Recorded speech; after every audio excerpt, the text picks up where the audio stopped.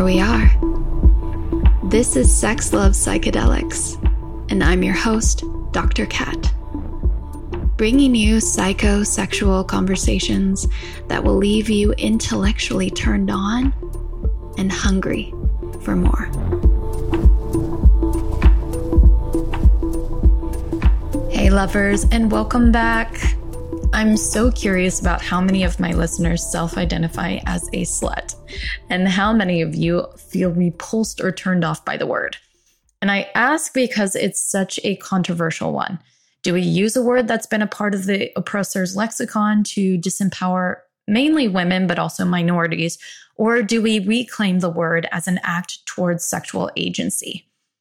I recently was in a conversation with a friend about the term slut, where they had received it as a reflection from a friend. And in that sense, it was reference to perceived leaky sexual energy.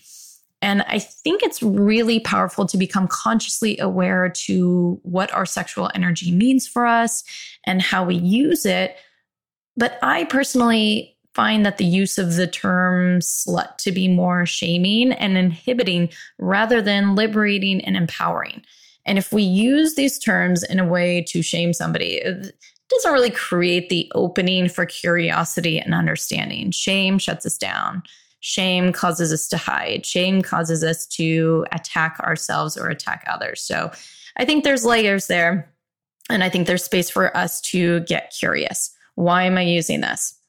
So I've got a really edgy and intelligent conversation with Gabriella Hirstick here, the author of so many books and blog about embodying the sacred slut and harnessing your sexuality as a form of healing and transcendence. Honestly, I fuck with that. I'd love to hear what your thoughts are. Maybe this episode will inspire some thought for you. Let me know in the reviews on iTunes or Spotify, and I can't wait to read what you share. I have been hinting at creating something very big around sex and psychedelics. Obviously, I rebranded the whole podcast to support this. And you all have been asking for an online program that's all genders. And I've been listening to you. My upcoming Sex, Love, Psychedelics 7-week online program is fucking fire. And this course is for anyone who's become bored with their sex lives, missing the passion and the play and their connection, and wanting to explore in more transcendent states of sex, whether that's with psychedelics, BDSM, or energetic practices. I go into both the science and the art of sex so that you can access some of these typically complex concepts for yourself and transform mundane sex into wet puddles of ecstasy. It's almost done, and you can see the landing page and sign up to receive the announcement when it drops right now. But I also need your help to complete it. So I have a survey that is gathering data on individuals' experiences with sex and psychedelics. If you have any, I would love for you to fill that out for me. It's going to be so helpful in educating others about experiences to support more safe and informed use. And if you're open to helping me out, I'd be forever grateful. And so will so many others who will benefit from this too. Sex, Love, Psychedelics online program and the link to the survey is in the show notes.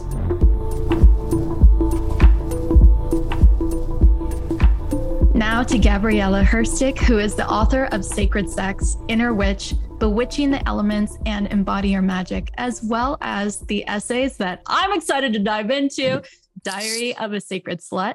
She is the priestess of Kink Coven and a monthly full moon ritual play party for the protection and the prosperity of sex workers. Bless you. I fucking love this. I've been just like giddy about this conversation. Yay, me too. I'm so excited to be here. And for those of you who aren't watching the video, but the whole background of her space is filled to the brim with sacred slutty, Venus on the wall and BDSM toys hanging. I fucking love it. Thank you. I try. How long has it taken you to fully embrace this aspect of yourself or this vision of yourself? Oh my God, what a beautiful question. Honestly, I feel like this kind of like incarnation of self is something that I've been like working towards probably for like 5 to 6 years. Like, Yeah. I really didn't get into BDSM and like any kind of formal capacity beyond like maybe getting like fakely choked a little bit in bed until I moved to LA and like met my friend and colleague Alexandra Roxo. Oh, and me like too. I love her. Yeah. So she led, she and Blue of Fox Body Studios in Oakland led a like Shibari retreat where it was like getting tied and then also like on sexual healing and like healing sexual shame. And I went to that and got tied up and wrote about it for Nylon Magazine. And that was about 5 years ago. And that was kind of like the catalyst for me, like seriously exploring BDSM and my desires and kink and like also integrating that into like my magical practice. But I started working with like sex magic probably 6 years ago. And like all of those things have kind of coalesced. And I feel like now, like over half a decade later, it's kind of like I've been able to like create this life that I've like was envisioning back then, which feels really good. You know, that's so interesting to hear you say combining the BDSM with the sacredness, because that's something that I feel really, really passionate about is bringing in some of this more profanity into spaces that are, you know, secret and that are conscious. And I've noticed I you know, my community has I would say my original community was more tantric oriented. And then I'd bring in the kinky toys and be like, that's fine. They'd be like, I know, yeah. You know, and over the years, I'm seeing more and more warmth and more like interest in it. Yeah. So how did you go into that path of combining those two? And what does that mean for you? Ooh, another beautiful question. Girl, I'm full of them. I love it. Wait, remind me of your sign.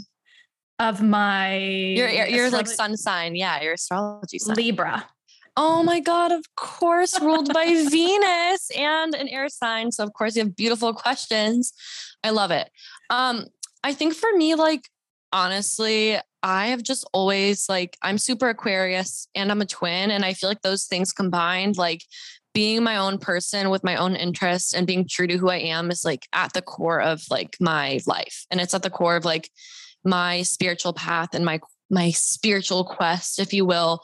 And I have always like really dwelled in, been inspired by and felt a lot of duality within myself, both as somebody who's like, you know, I feel like so many of our stories are like, we're too much and not enough. We're too this, we're not enough this, or like, we're too sweet, we're too mean. Like I've definitely felt kind of that pull between these aspects of like what I've now kind of come to term my like heavenly or angelic self and like my underworld self, like these two notions of who I am. And when I started a kind of devotional relationship with the goddess Venus, who is the Roman goddess of love and sex and lust and glamour and beauty and value, I started working with like sex magic and orgasms as a way to honor her. And within that, I realized that I really also had space to explore my desires and the things that were like of interest to me and that turned me on. And that for me, a lot of it is BDSM. So I started incorporating like my exploration of kink in a like super intentionally solo manner, because I realized I was like waiting for partners to kind of like unleash this part of myself, or like waiting for partners to help me explore. And like, obviously it's a lot easier to explore these things with like somebody else, but it's not impossible to do solo, like, you know, self-tying or doing, for me, like I do a lot of candle magic in my witchcraft. So I started using body safe wax candles, and I could use with wax play. And, you know, like, yeah, it's not as fun to spank yourself, but you can definitely still do it. So like, I really made this conscious effort to incorporate these things that turned me on, that felt worthy of exploration, like in my heart. Like I knew that it was something that I had to do into my devotional practice with the divine feminine. And that has remained kind of like this beautiful, I guess, like center point to my practice and to my devotion. So I think for me, it's like, you know, like I'm really inspired by dichotomy and polarity. I really feel like that's one of my lessons. Like I had this moment a few weeks ago where it was like, wow, like I'm a twin, I was born on February 2nd. I was born at 10 o'clock at night, which is 22 o'clock, 22:17, 22 o'clock.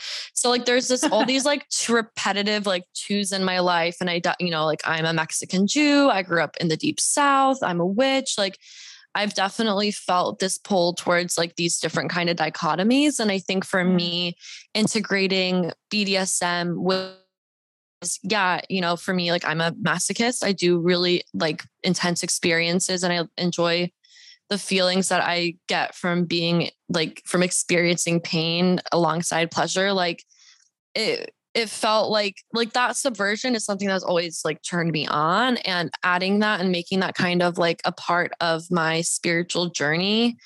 It kind of just, I don't know, it kind of felt natural. I think that, when we have big reactions to things, whether it's like ew or like, wow, that it's something to pay attention to. And I think a lot of the time with kink, like when we first encounter something and we have that kind of yuck, it's like just something to keep an eye on. Cause a lot of the time it comes up as like something that can be a really big, like part of our kink or part of our exploration of BDSM, like those things that you have intense reactions to are always worth taking note. And I feel like that, like kink is such an energy-based exchange that comes with so much structure, like a ritual where like I didn't really think about combining the two. It's just like, as I was exploring my sexuality as a part of my spiritual path, BDSM kind of fell into it as well. Mm-hmm. I love that. Cause even just in your process, there's you facing the image of this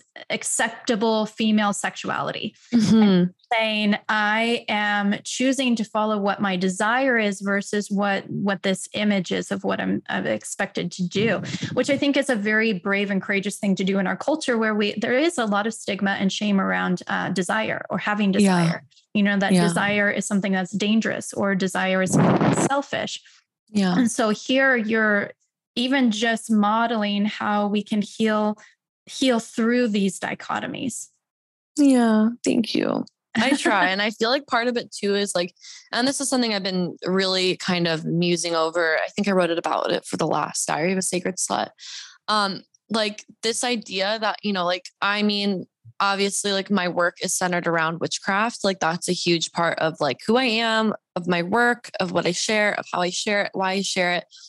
And like, obviously, like, I feel like the world needs as many witches as possible. And if you feel the call towards that path, then that's all the invitation you need to be a witch.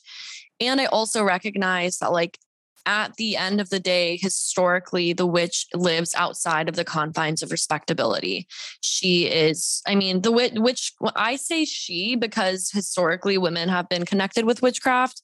We've also just been marginalized, and most of the major figures, even though witchcraft is a religion, not a religion, it can be, even though witchcraft is a spiritual practice, that is like there's a lot of women and femmes who practice. Like most of historically the voices who have been like the authorities on witchcraft have still been men. So for me, and that's the story of the occult in the West in general. Mm-hmm. Yeah. I call the witch she, but the witch, you can be any gender expression, you can be non-binary, you can be a dude. It doesn't matter. Witchcraft is for everybody, but I just wanted to add that caveat. The witch historically has been somebody outside of the confines of respectability. She has been the other, the outsider, the queer person, the slut, she's been somebody with no kids. She has been the crone. The witch is a legacy of being ostracized, of being,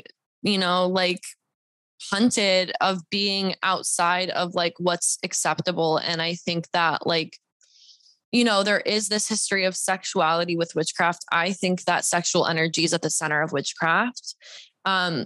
I think connecting to that as well and recognizing that witchcraft is part of like my legacy and part of my work. And part of that means that there's just going to be people who aren't okay with it. And like, I just got to say, fuck it and be like the wild feral witch that I am. And what is I said? Feral witch winter, here we come. I was laughing the other day. I feel like I was birthed with the correct name, Kat, because I am very feral. Mm-hmm. Yeah. I love it so much. I've heard in your dialogue the use of words like witch or goddess names like Venus. And so these are a lot of archetypes that we associate specific images or qualities or characteristics to. And you use that a lot in your work. You use that in the tarot deck that you use that in, even in the Diary of a Sacred Slut. Can you share with our audience how you implement archetypes or what you see them to be a power tool for us? Yeah, what a good observation. So I guess first for me, like the way that I define archetypes is definitely, like something that dwells collectively within us that we all have this kind of connection to, right? Jung called it the collective unconscious. And he's the one that kind of, termed these ideas of archetypes as these energies that we all have access to, that we all have familiarity with.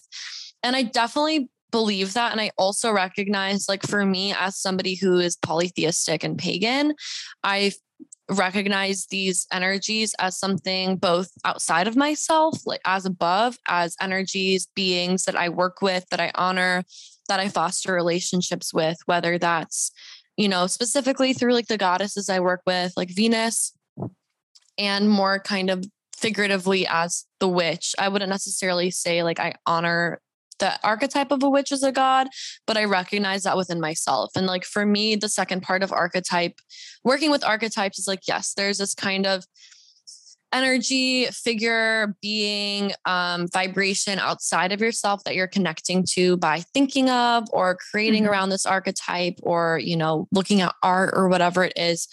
And then at the other point of that, it's as above, so below. It's also an energy that you have this kind of seed within you. Like the blueprint is there. When I'm honoring Venus as a goddess, I'm also awakening that consciousness and that energy within myself. I'm also awakening the archetype within myself. So like for me, like goddesses are archetypes, and they're also their own deities and beings. That kind of comes with the polytheistic side of it. But again, like you saw, like, or like you said, like for me, like the witch is an archetype I work strongly with. The slut is an archetype I work strongly with. And what that means for me is that it's something that I like honor outside of myself. Like I love, like through the history of the lineage of the archetype, right? Like there is a history of witches who have both been able to make a name for themselves and who have been wrongly accused and killed for being witches. Same thing with sluts, right? There's a whole lineage of priestesses in the Near East and the Far East who work with sexual energy to honor the goddess.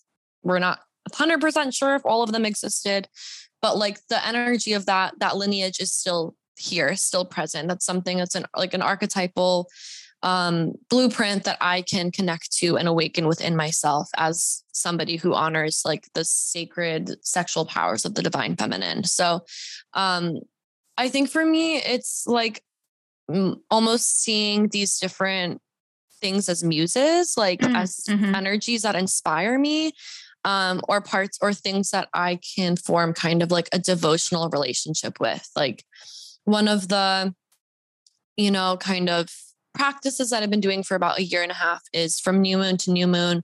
So that the whole lunar month, I devote myself to a specific kind of like archetype or intention or vibration or thing that I'm like really committing to, and I meditate with every day. So like in the past, I've done devotionals to the holy whore or to the unknown.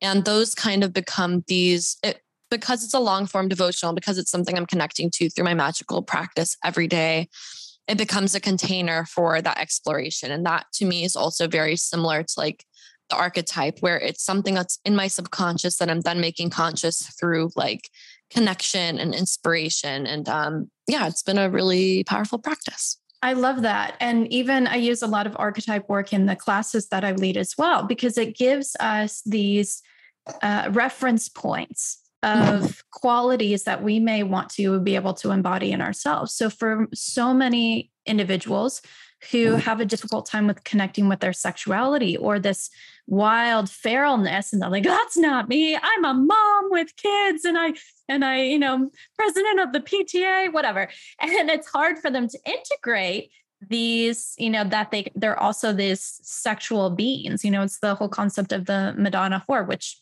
are perfect representations of these archetypes that battle each other inside of us, or that we completely cut off in order to preserve our place in society. And it's almost like having these stories, this mythology, helps us to anchor into what that could look like to embody a softer or a more wild or a harder or a fierce fierce character inside of ourselves. Yeah, exactly. And I feel like it gives us something kind of concrete to work with, or to, like you said, I think integrate's a great word. And I know for myself too, it's like it's not just that you have to like meditate on the thing, right? You can like watch movies or listen to podcasts or read books or like draw or read poetry. Like, I think having like a creative connection to these archetypes can also help us like connect to them in a more like intuitive way, which, like you can't really access the subconscious mind logically. You have to kind of like find other ways of getting there. So. Yeah, symbols and feelings, embodiment. In somatic psychology, we refer to these as resources. Ooh. So in my EMDR sessions with clients, I'll have them visualize, whether it's a place or a specific person, and really take in what that feels like, or hold the body stance of it, because it activates that memory in our body, so that we take on this, and then we feel it viscerally as if it's actually happening. Yeah, I love that. Yeah. And you've brought up slut a couple of times, which is one of the biggest reasons I was like, we gotta talk about this. I fucking love this when I saw that you were publishing pieces of your work, Diary of a Sacred Slut. And to focus in on even just that word slut, there's so much controversy around the use of that word in our society and in the feminist culture too, where there's arguments on either side. There's been movements towards the reclamation of the word slut. We've seen this in like the book Ethical Slut. We've seen this in the slut walk protests. We've seen the use of slut shaming as a negative connotation. Even storylines in TV where it's more about women's sexual autonomy. And I love this. And yet at the same time, there's also counter arguments from the feminist community that there's efforts towards reclaiming this term is actually pretty fruitless, because it's deeply ingrained in the association of slut as something that's derogatory, or that in rape culture has been used to police feminine sexuality and the hypersexualization of female bodies. So with these countering arguments, what do you see as your perspective, and how have you used that as inspiration for your work? Yeah, so I understand both sides. Like, I definitely get it. And I think for me, it's like I was called and I think this is a story for so many people, especially women, because our sexuality has like been used against us more so than men, because men are allowed to fuck around and it's just cool for them and they don't really, whatever. It's another conversation, I guess, maybe. But I was called a slut before I'd even like kissed anybody. Like, I was called a slut when I was just like flirting with guys in bands and like going to shows, and like literally hadn't even had my first kiss. So it's like, and like I know for myself, like I've written about this in my essay series. It's like, I, have struggled with feeling really prudish, and then I've struggled with feeling really slutty. And like, at the end of the day, I'm a Scorpio moon, and I like things that are kind of like subversive, not in an edgelord way, but in a way that like connects me to like my shadow in a yummy, delicious way. And like, I don't know, if I was called slut before I was a slut, and like now I'm actually a slut, like I fucking love that word. I'm going to use it. And like, I kind of like that, like it makes people uncomfortable. Like, I've always said this. I still firmly believe it. Like, my work is not for everybody. It's who it's for. If it resonates with you, that's great. But like, I'm not here writing my books to please everybody, because you're never going to please anybody, Yeah. And while I understand that slut does have a negative connotation, it's not like I'm using the N-word. It's not like I'm using like a racial slur. Like, women's sexuality has always been policed, and it's going to continue being policed, whether I use the word slut or not. Like, so for me, it's just, I like it. I think it has a nice sound to it. I like that it, to me, represents like a woman who is, or somebody who is sexually independent and making their own choices outside of the confines of like heteronormative vanilla monogamy. And as somebody who tries to live outside of that like kind of dichotomy anyway, it feels really resonant. And, you know, like, again, I mentioned that paradox and duality are really like big teachers for me and are things that really inspire me. Like, because slut is something that has this negative connotation in like normal life, the idea for me of being a sacred slut made it just was like, first off, it just sounds nice. I love the alliteration, but beyond that, it's like, no, I'm doing all the slut shit for like a spiritual purpose, for like, and for me, because it feels right. And like, how are you going to tell me that that's like a bad thing? So I hope people come at me, because I've been in the mood to be angry about shit and just like stand up for stuff. So like, let's go, like, please. But you know, like, I get it. And at the same time, like, I don't know, like, I feel like a lot of people who police the terms we use for feminine sexuality, it's like, well, are you a swerf? Like, are you a turf? Because especially if that, I don't fucking care what you have to say. So yeah.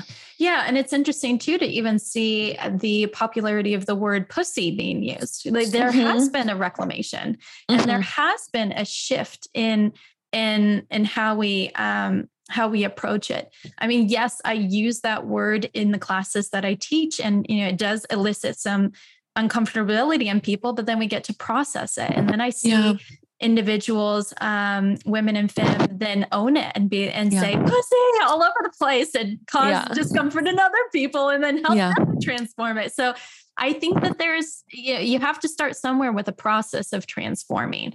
And if this is where we're at, and it's still in the, still very much in the space of both a derogatory term and an empowered term, I think that's part of the transformation. Yeah.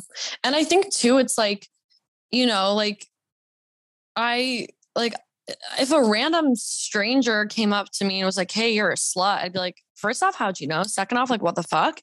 That's something else. But also, it's like, if I'm calling myself a slut and then like somebody's like, hey, you shouldn't be calling yourself that, it's like, there's all like, so now you're policing the language I use for myself, which is like kind of its own problem. Like, it's nuanced. It's really hard. And like we said, like, I think like you kind of hit the nail on the head. If something makes you uncomfortable, it gives you a chance to go in and do some exploration. And like, if me calling myself a sacred slut or a slut makes you uncomfortable, like, that's not up to me. That's actually up to you to wonder why, like, me claiming language makes you feel weird. And maybe it's because you want to claim the word slut too, and you haven't given yourself permission. It's like, I you know, like, I really struggle sometimes with like being like a teacher. Like, I'm not a fucking coach. I'm not a spiritual guide. Like, I'm just somebody who's like, I lead by example. And like, that's part of the reason I really love like writing this series, because I'm not like, I got to just like live my life and find the wisdom in that, and then just hopefully share it in a way that's like fun for people to read. Like, I'm not out here trying to be perfect. Yeah, you're an artist. And I think there's a lot of learning that we can get from art. I just recently had Tales of Laura on. And I love her. I was on her podcast not too long ago. And I just love this ability of how we can use art as transformation and healing and education just as much. And, you know, speaking of that, I recently, so every Friday I post these very sexual memes. And I love it. I love your memes. I love a good sexy meme. Your memes are so fun. Thank you. I'm like, well, if I become famous, it'll be for my memes. Yeah, literally. So anyway, I posted these memes about Disney. They were Disney princesses, and they all had some sort of sexual connotation to them. Like, one was about anal, another one was about having more than one boyfriend, lesbian lover coming in and separating the two of you. And And my caption of this was really about, correcting the harm that the illusion of Disney fantasy relationships put on us. And I had somebody commented in my comments that I was perverted. And I was like, yes, you're right. Yeah, I agree. You are correct. I said, if you've been following me for a while, you've probably picked up that I am perverted. And I think similar to what we're talking about with the word slut, to pervert something is doesn't need to be negative either. It means to twist something, or to turn away from something that's generally used, or to use it in a different way, to misuse it. And I think, even with slut or pussy or cunt, and I know all of this is going to be censored for Instagram, do we need to, I don't know that we can completely change the word slut in our culture, especially in the hands of the oppressors. They're still going to use it in derogatory terms, but maybe we'll be able to deflate it or pervert the meaning around it by using it in these ways that are more empowered. Or that's my hope. Yeah.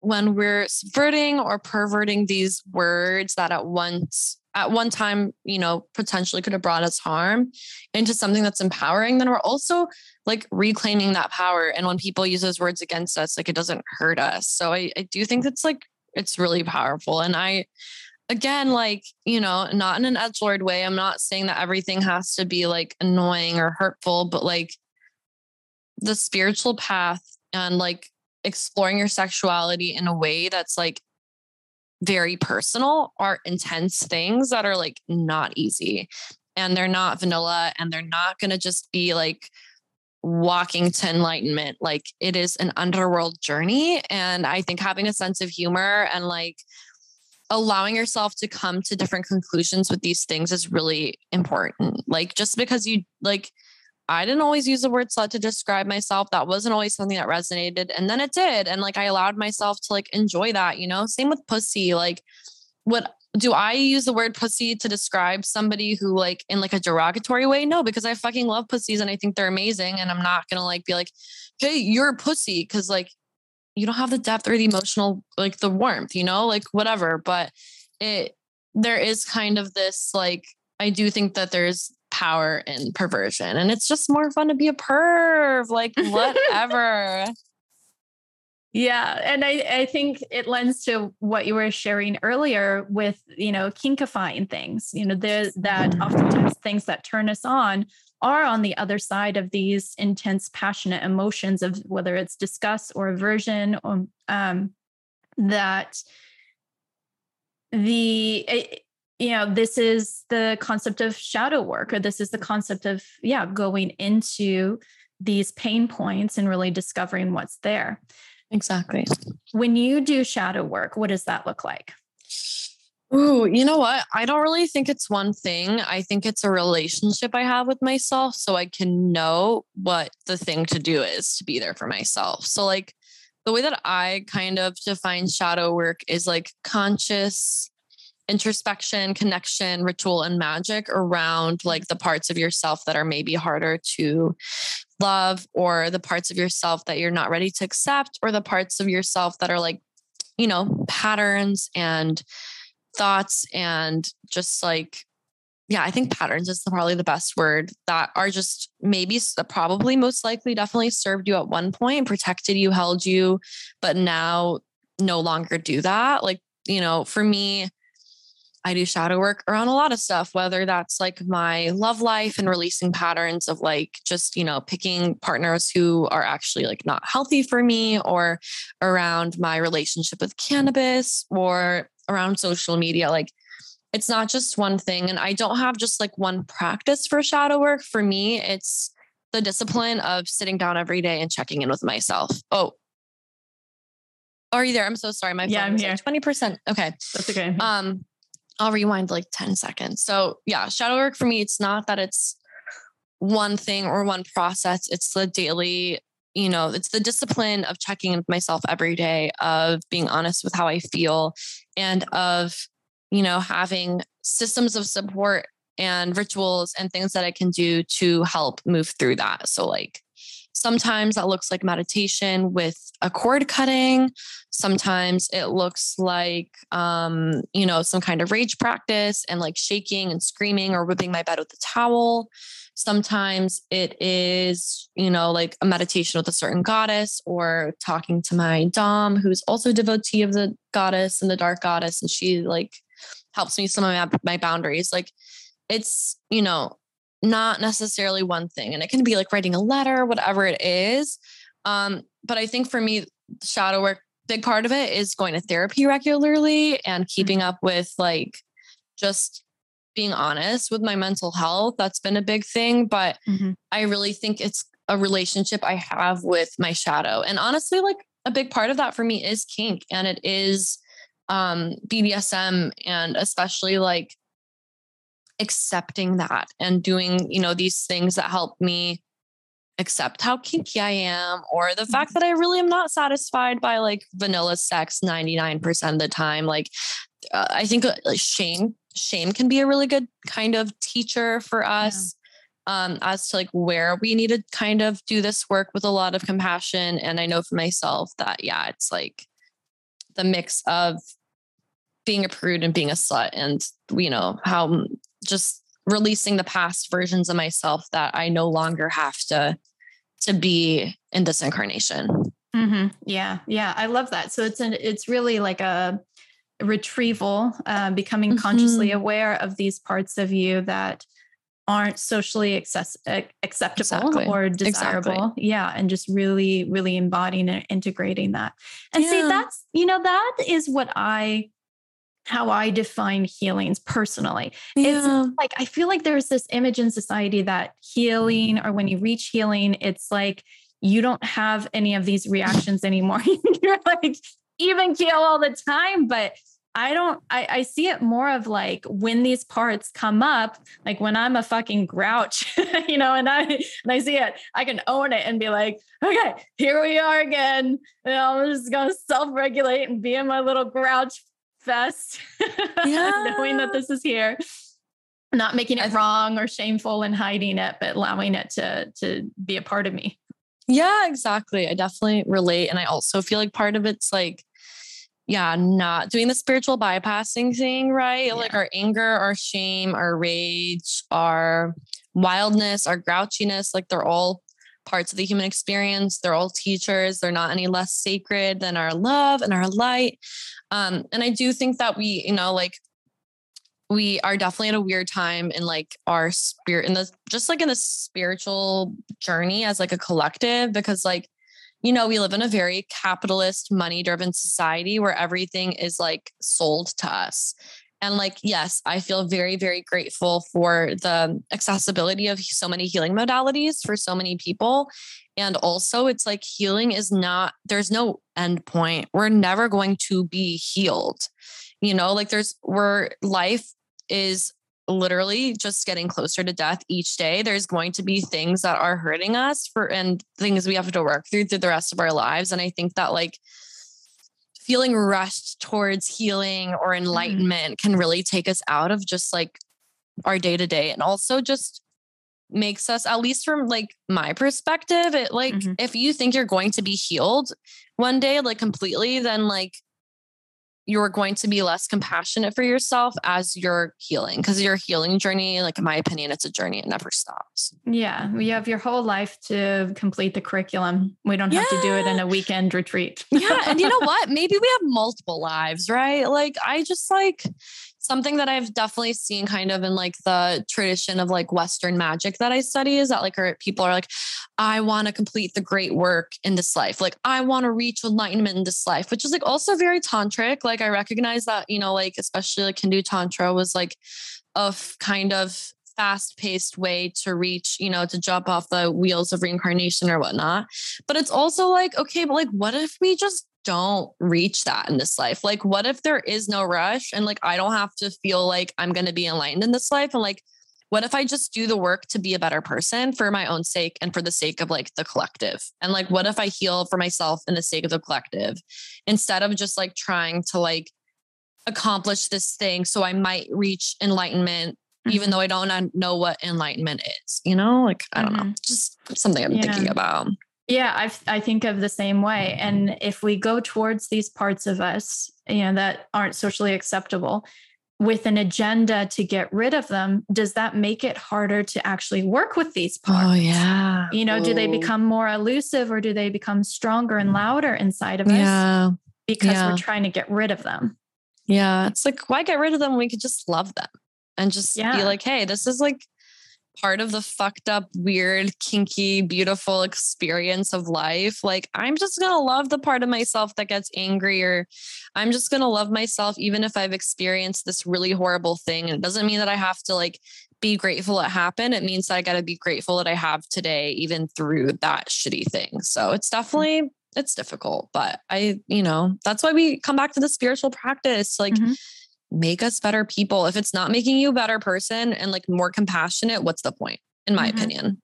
Yeah. And even sex as an avenue for us to be able to really embody those parts. I have found a lot more calmness in my life, and I'm reaching more nourishing in my life. And somebody asked me, actually yesterday, there was a conversation. They're like, do you miss being intense? And I'm like, are you fucking kidding me? I'm so tense and chaotic and fucking wild riot in the bedroom and like in sexual spaces. And I just, allow it all to like overtake me. But that's because I have that space, that container to do that, whether with myself or with other people. And it's so, sex and eroticism can be such a place for that transformation or that outlet. I think that's what I feel that is. Too. Yeah, absolutely.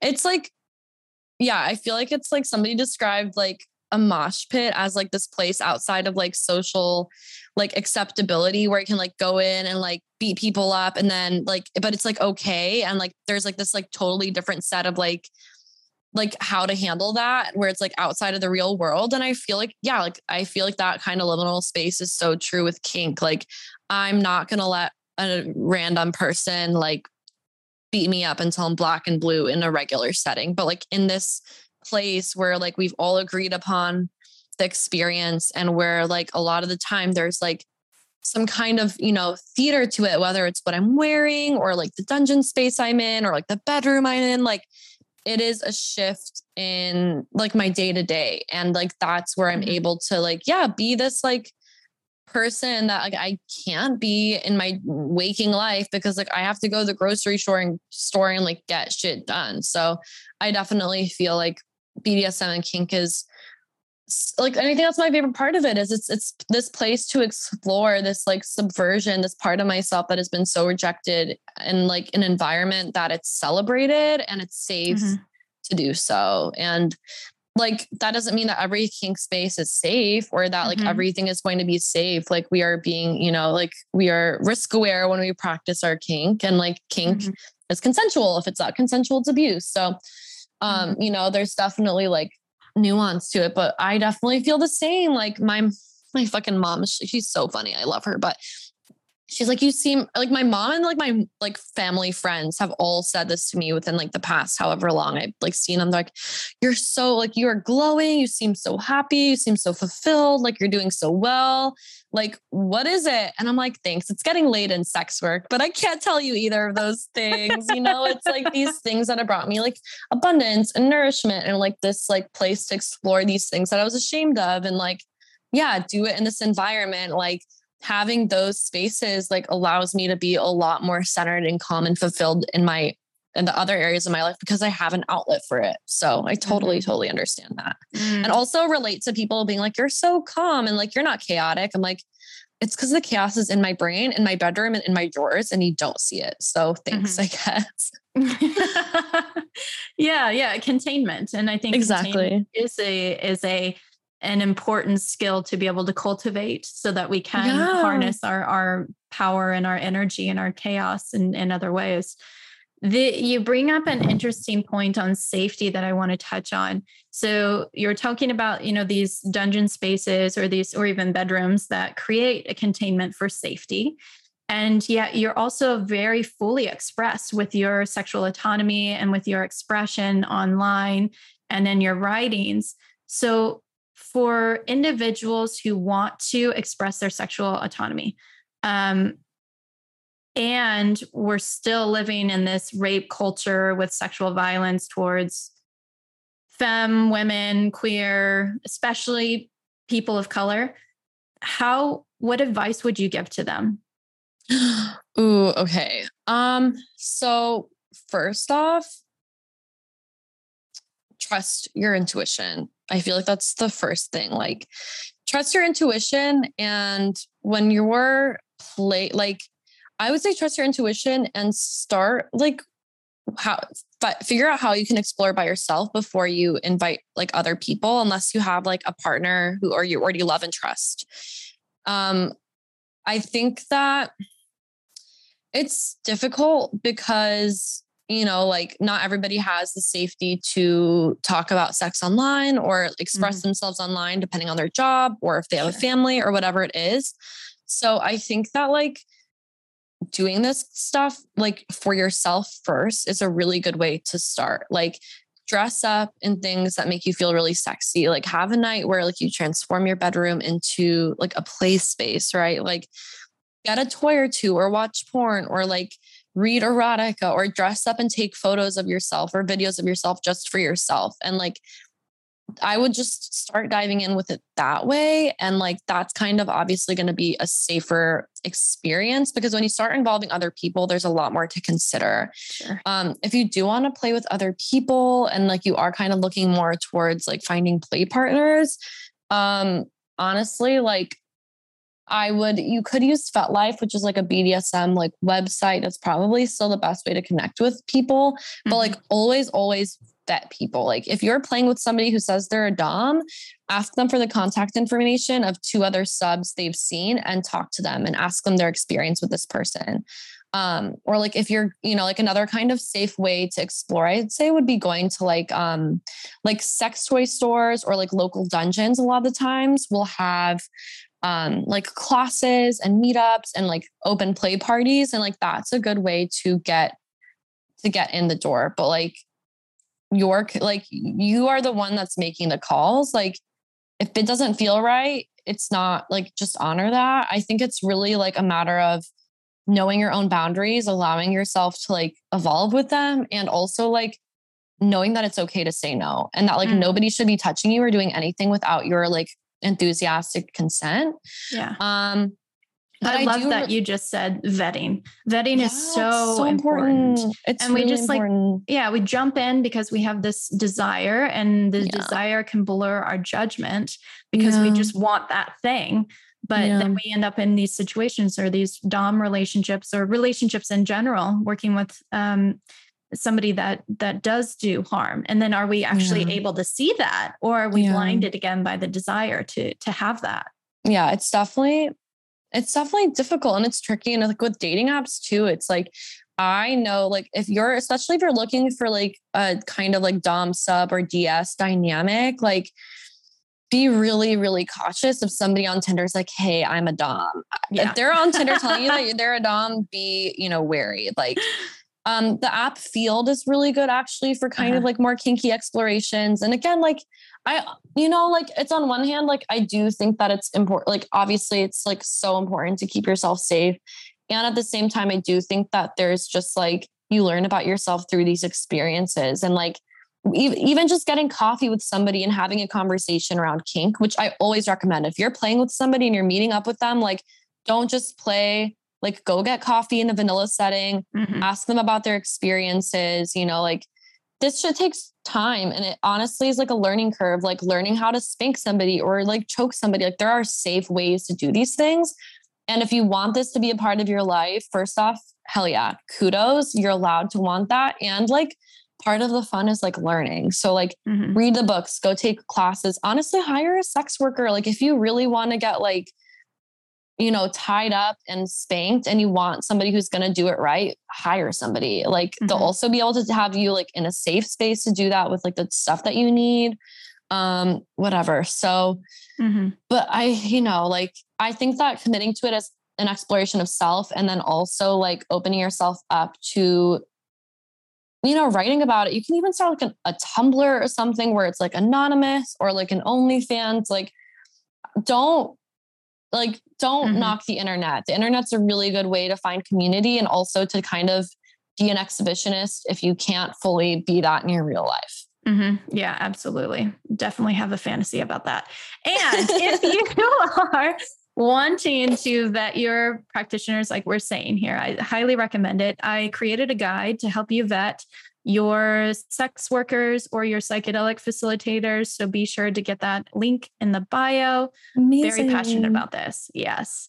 Oh my God, that's such a great resource. I'm gonna share that with my community too. Yay. So a couple of questions from the audience. For those of you who've been listening and following me on Sex Love Yoga, you know that I put this out to my audience to see if they have any questions. So we do have 2 questions today, although I think we answered one of them already.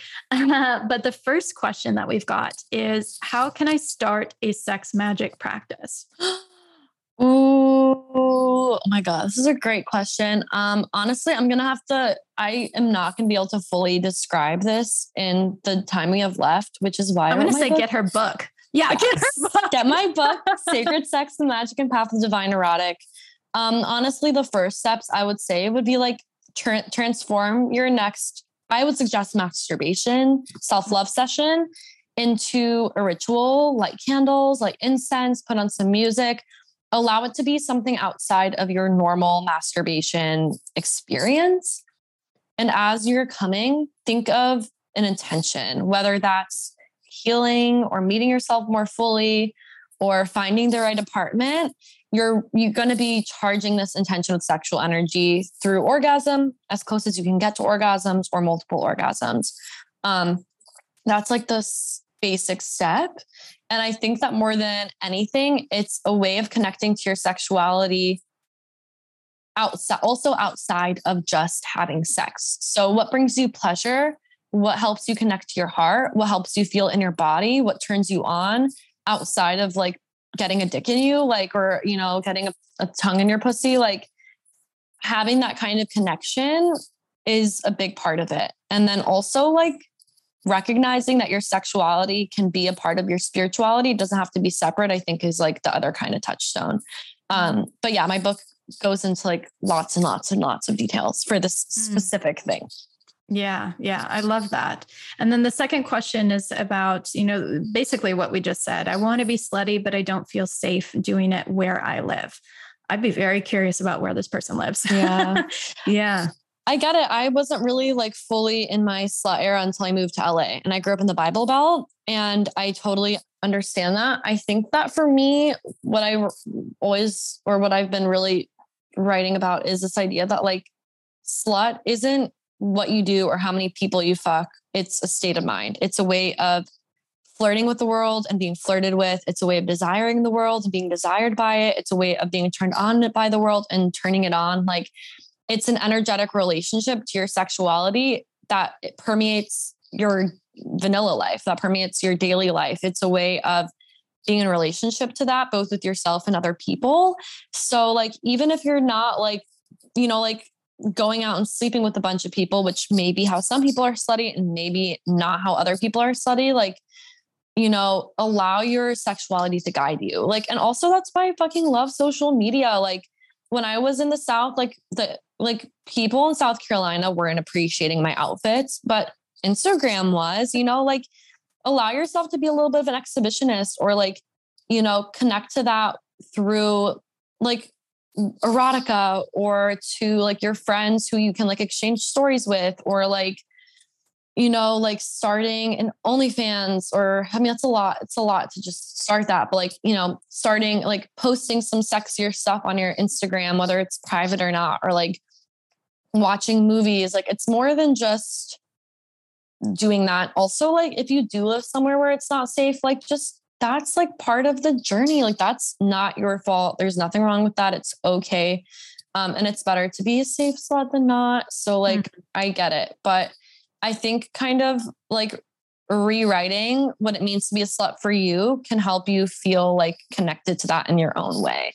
Cause like how I was a slut in Georgia and South Carolina is like very different than how I'm a slut in LA. And it's like going to be very different for my friends in Charleston or Columbia, you know, versus like here. So, what does it mean for you to be slutty? What is that energy? Is it like dressing a certain way? Is it flirting with people? Is it just like, watching like a lot of erotic films and like making that like part of your personality? Like there's a lot of different ways to do that. And I think that part of the beauty of being a slut is that it's like, it's already so outside like acceptability that you got to define it for yourself and make the path for it yourself. Yeah. Yeah. Oof. I love that. What a great answer. Thank you. Wherever you live. Yeah, there is. And I think it's so important to say that too, because that's such an important consideration. We can't bypass that. We can't tell everybody be a slut and wherever you wear whatever you want, because that's totally disregarding the unique situations, culture, systematic trauma that may not be this particular person's narrative. Yeah, like my grandma, my whole mom's family lives in Mexico City, and like you can bet your ass when I go there, I do not dress like how I dress here. You know what I mean? Like I'm not going to walk around Mexico with a fucking short skirt on. Like it just does not make, it just is not, I can't do that in Mexico City. So it's like, that's when I start taking nudes at my grandma's house. Like there's other ways for it. So don't also like nudes, lewds, sexts, highly like very fun way to explore this shit, in my opinion. Yeah. Love it. How can people find you? Where can they go to get your books? Yeah, you can find my books anywhere and everywhere, honestly. Bookshop.org is a really great resource because you can usually they have sales. So it's like pretty comparable to like Amazon prices. And you can support your like local bookstores there. If you're in LA, both Stories and Skylight Books have my book, but Amazon, Barnes & Noble, Penguin site.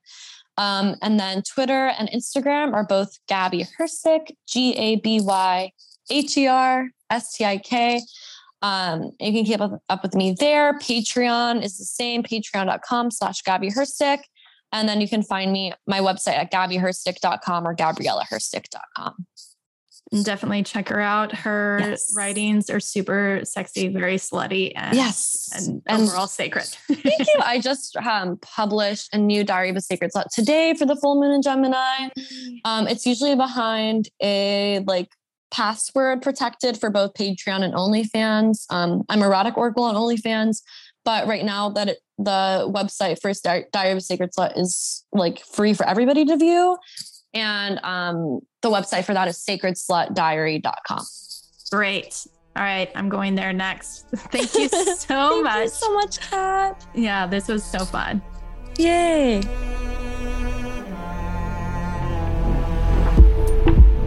Well, that was fun. Thanks for tuning in, lovers. And if you want to experience more ecstasy and sexual liberation, head over to sexlovepsychedelics.com and learn about how you can join me for any one of my online or live events. And while you're there, grab my free guide on sex and psychedelics. Remember, this podcast is for entertainment and educational purposes only. Please contact your healthcare provider and local law before pursuing any of the products or psychedelics discussed. And one final note here. I make this show specifically for you. If you're loving the show, then be sure to leave me a review in iTunes or Spotify to let me know. Happy to be here and happy to serve. I'll see you next time on Sex, Love, Psychedelics.